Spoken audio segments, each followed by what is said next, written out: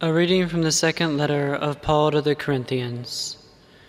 Brothers, God let light shine in our hearts, that we in turn might make known the glory of God shining on the face of Christ. This treasure we possess in earthen vessels, to make it clear that its surpassing power comes from God, and not from us. We are afflicted in every way possible, but we are not crushed. Full of doubts, we never despair. We are persecuted, but never abandoned. We are struck down, but never destroyed.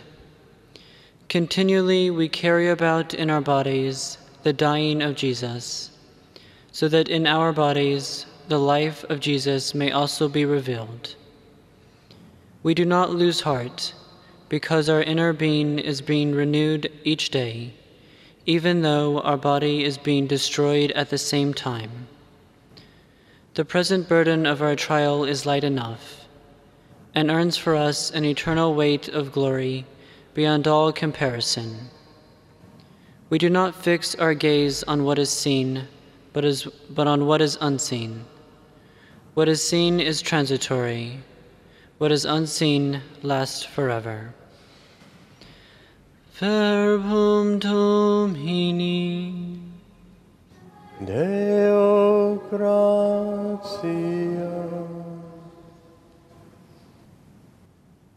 The bridegroom is here. Come out and greet Christ the Lord. The bridegroom is here. Come out and greet Christ the Lord. You walked out and seats on your ear. Forget your people and your father's house. So shall the King desire beauty. The bridegroom is here. Come out and greet Christ the Lord. Oh, glorious is the King's daughter as she enters. Her raiment is watered with spun gold, and embroidered apparel. She is born into the King. Behind her the virgins of her train are brought to you. The bridegroom is here. Come out and greet Christ the Lord. They are born in with wonders and joy. They enter the palace of the King.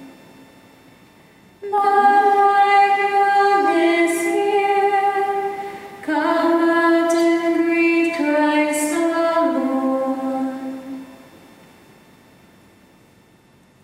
Alleluia, alleluia, alleluia.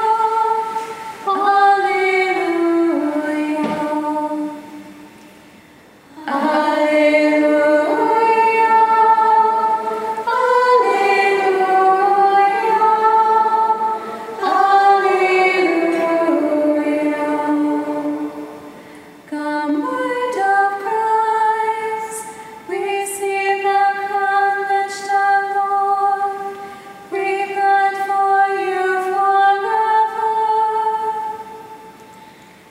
Alleluia, alleluia, alleluia. Dominus vobiscum.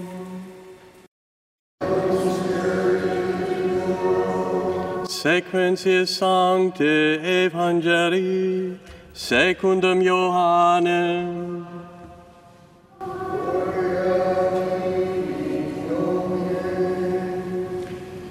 Jesus said to his disciples, "Live on in me as I do in you.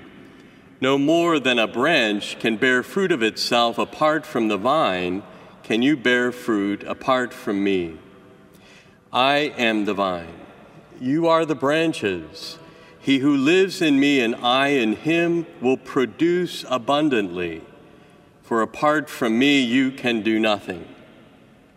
A man who does not live in me is like a withered, rejected branch, picked up to be thrown in the fire and burnt.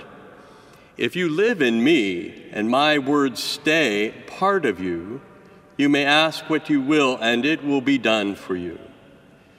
My Father has been glorified in your bearing much fruit and becoming my disciples. As the Father has loved me, so I have loved you. Live on in my love. You will live in my love if you keep my commandments, even as I have kept my Father's commandments and live in his love. Verbum Domini.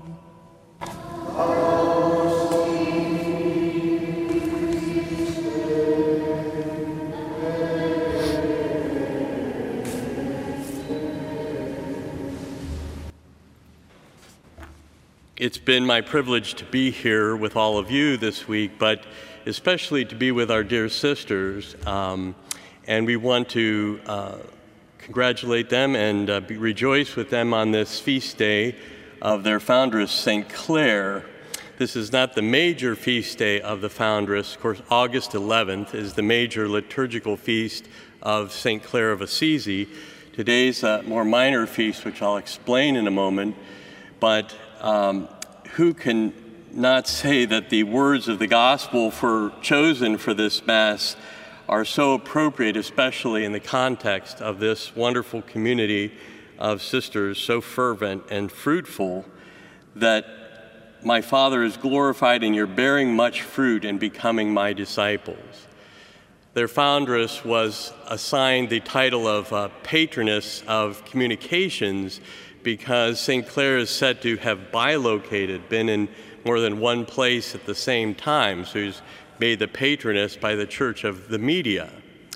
And I think because our Lord knew that that would be such an influence in the current modern culture, that God himself wanted to have a sanctifying hand in that world. And I remember sitting with Mother Angelica in one of the parlors here several years ago before her last major stroke. And, you know, when she came down here to Alabama, she had, from our hometown, from Mother's hometown, when she came down here, she had no idea that she would have anything to do with the media. She had a whole different vision about building a monastery in the South, and it was really to pray for racial harmony in the South. Some of you may know that story, but we were sitting there together and we were talking about all the things that had happened in all these years, and she said to me, honey, said, God had a plan for my life, and I was along for the ride. Right?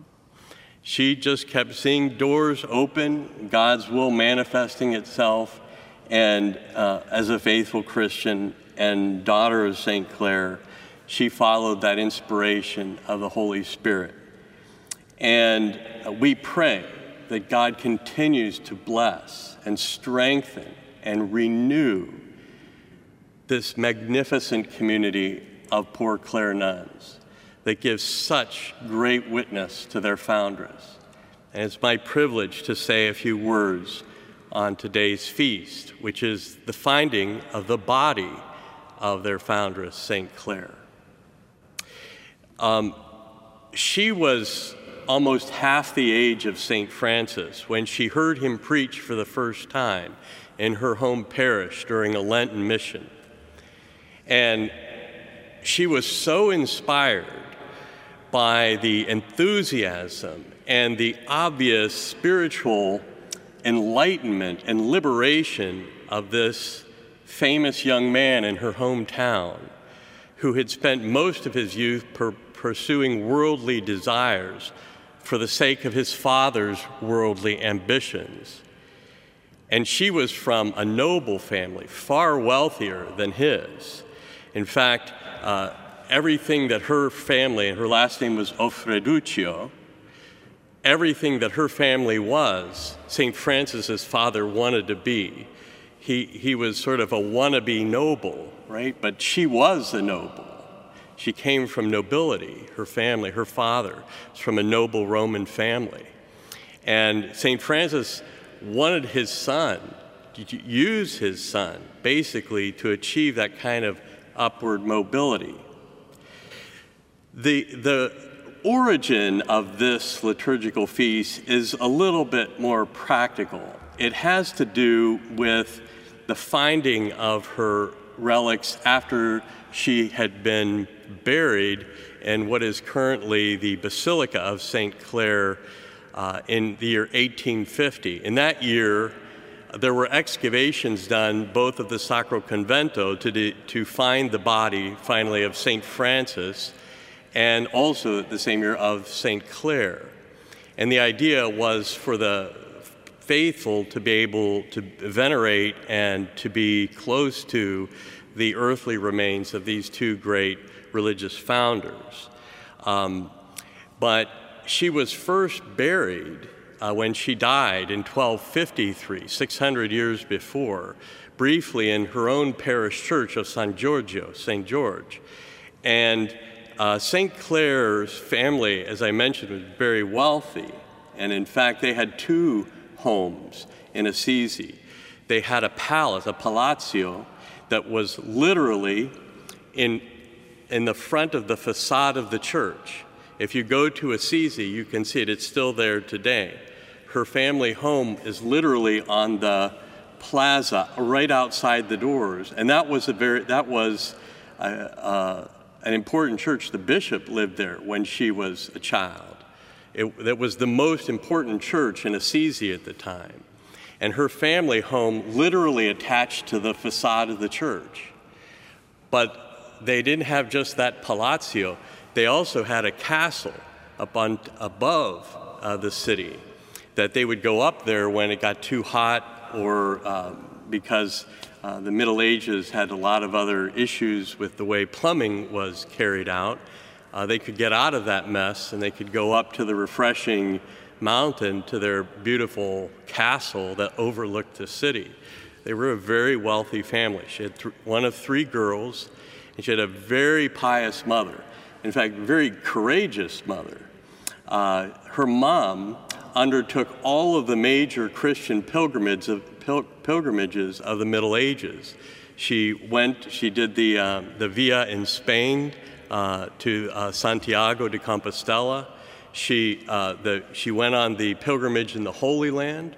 Her mother was courageous. I mean, in those days, it was even more dangerous for women to travel, but she was such a devout believer in the Lord that her mom undertook these great devotional pilgrimages. And she instilled this enthusiasm, even though they were wealthy, and they didn't have to necessarily be religious to prove anything. Her mom was a very sincerely observant Christian and Catholic. And so, in a way, she inherited her own mother's fervor, you could say. She died in, as I said, 1253, at the age of 59. She wasn't even 60 years old when she died.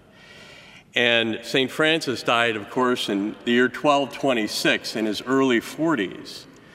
And it's hard to conceive that these two people, who were relatively young, started a movement that went all over the world and became a source of intense spiritual renewal. Great saints. How many saints from the two orders of Francis and Clare do we have in the history of the church? St. Padre Pio used to say, we had his feast day yesterday, St. Padre Pio used to say that the greatest miracle of St. Francis was that after 800 years, young men were still joining his order, right? But today is, as I said, a more specific feast about their earthly remains, their relics. And just to say something about that, because that's a tradition for us as Catholics. It always has been. It has to do with affection, because we believe as Christians that life doesn't end here. It continues in a more perfected way after having lived a life of grace here in grace. And so the people that have gone before us are always connected to us. Our love for them, our affection for them is just as real as when they walk beside us on earth. And so it makes sense that mementos of their life would be very important. Perhaps most important is their remains, which we always hold in reverence. It's also true to say that the presence of living saints, we think of so many of them, who God used to physically heal the sick and the diseased while they were alive, that wouldn't end even after their death. And there's so many stories of that. And when we're challenged about it and say, well, where's that in Scripture? Where is that in the Bible, relics? You take them back, of course, to the Old Testament, where people just touching the tomb of the prophet Elisha, the Old Testament, were healed by touching his tomb. We think of the New Testament and the St. Paul's handkerchief that just touched to the sick was said to have cured many ill people and sick people. The shadow of of Peter passing by, same effect. And then, of course, the dramatic example of our Lord himself, who the woman with the hemorrhage reached out just to grab his garment as he passed by, and she was healed of her physical illness. Is it somehow power, electrical, magical power in his clothing? No, our Lord told us. It's the faith. It's the faith of the person, but he uses the instruments, incarnational. We're an incarnational faith. He uses the incarnational elements of clothing and physical remains to continue to heal and touch as he does in the living, right? And so there is biblical foundation for our reverence for the earthly remains of the saints. When St. Clare's body was discovered in 1850, in the Middle Ages, relics were very highly sought after, and so to protect her, they buried her really deep in the ground and under the main altar of the current basilica, medieval basilica. And so it took quite a while to find her.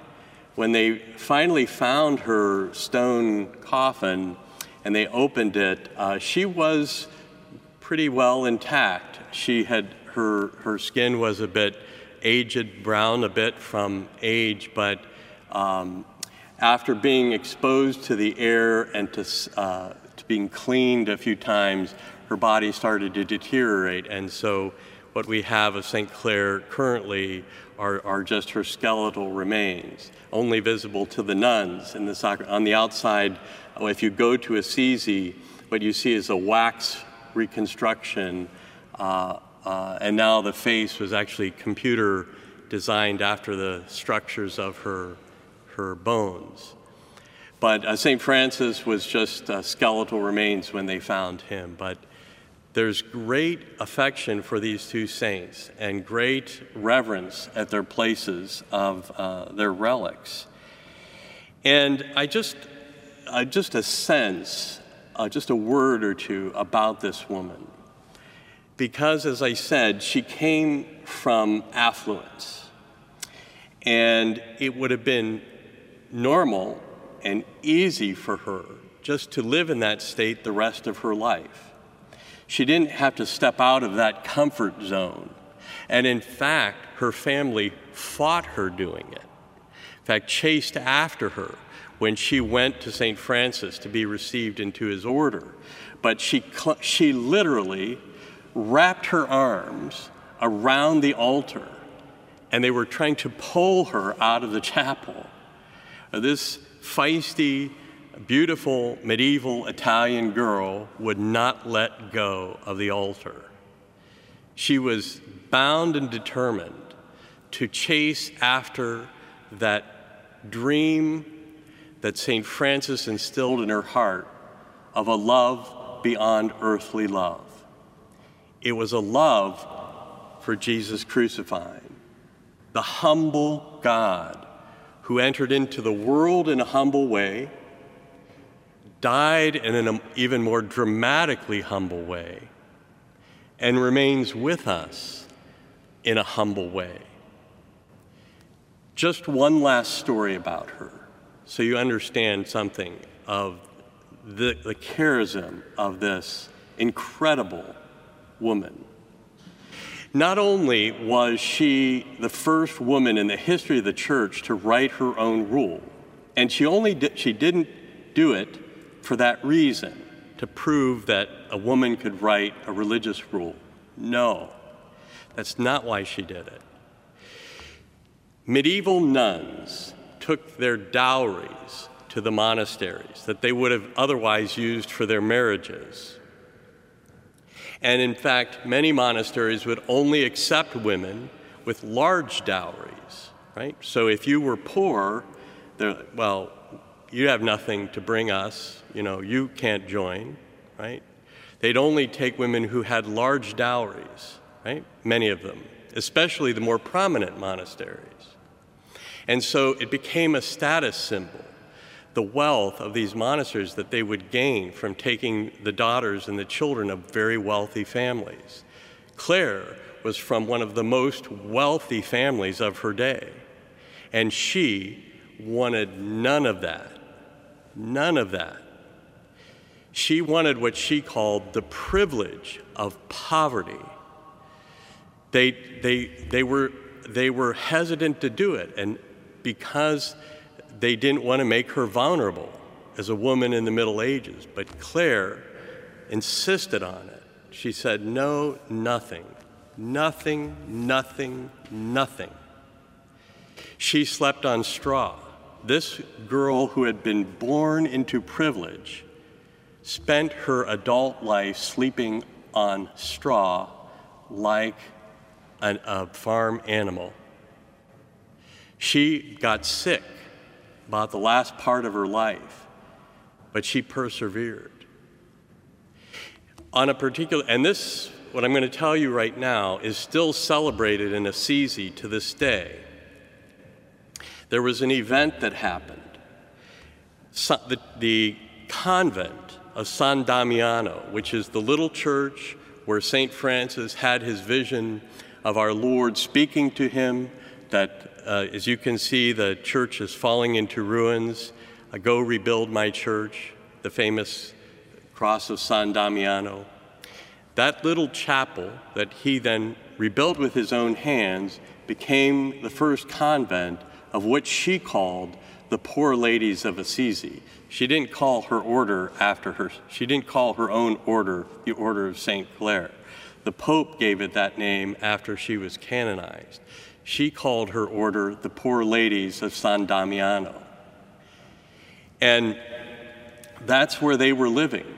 Now, that place was outside the protected medieval walls of the city. And there's a reason why medieval cities had protected walls. A group of Saracens came to, not Saracens, but marauders descended on the city because Assisi had been in many battles with the neighboring town of Perugia over political issues.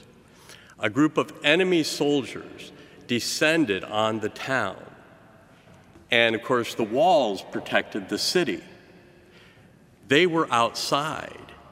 When the soldiers came, they came up the road that went right in front of their convent.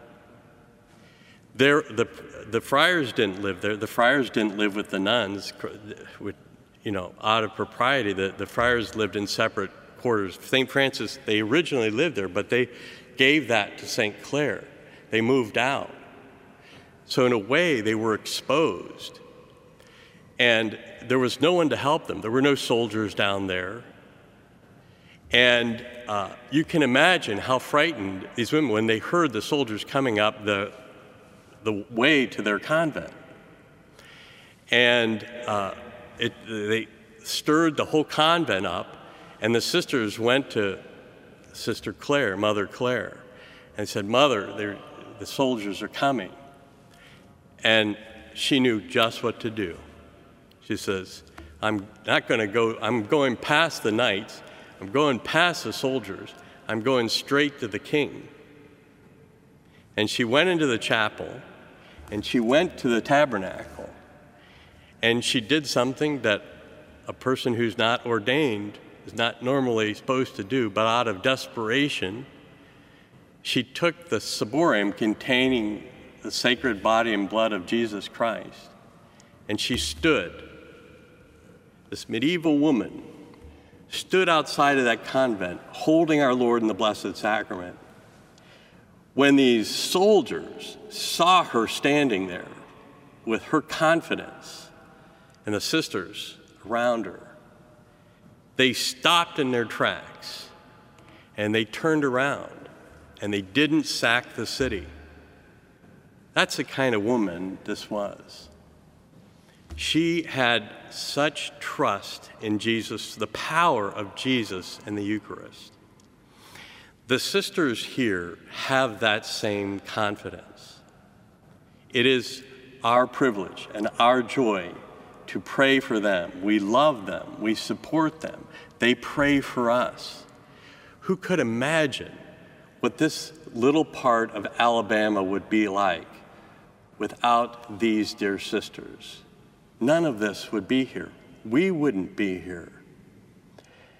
The grace that emanates from this place because of the faith of that woman and her daughters is still bringing light, which is her name, Clare. It means light, into a darkened world. God loved them. Let us pray and support them. And St. Clare of Assisi, pray for us. In the name of the Father, and of the Son, and of the Holy Spirit.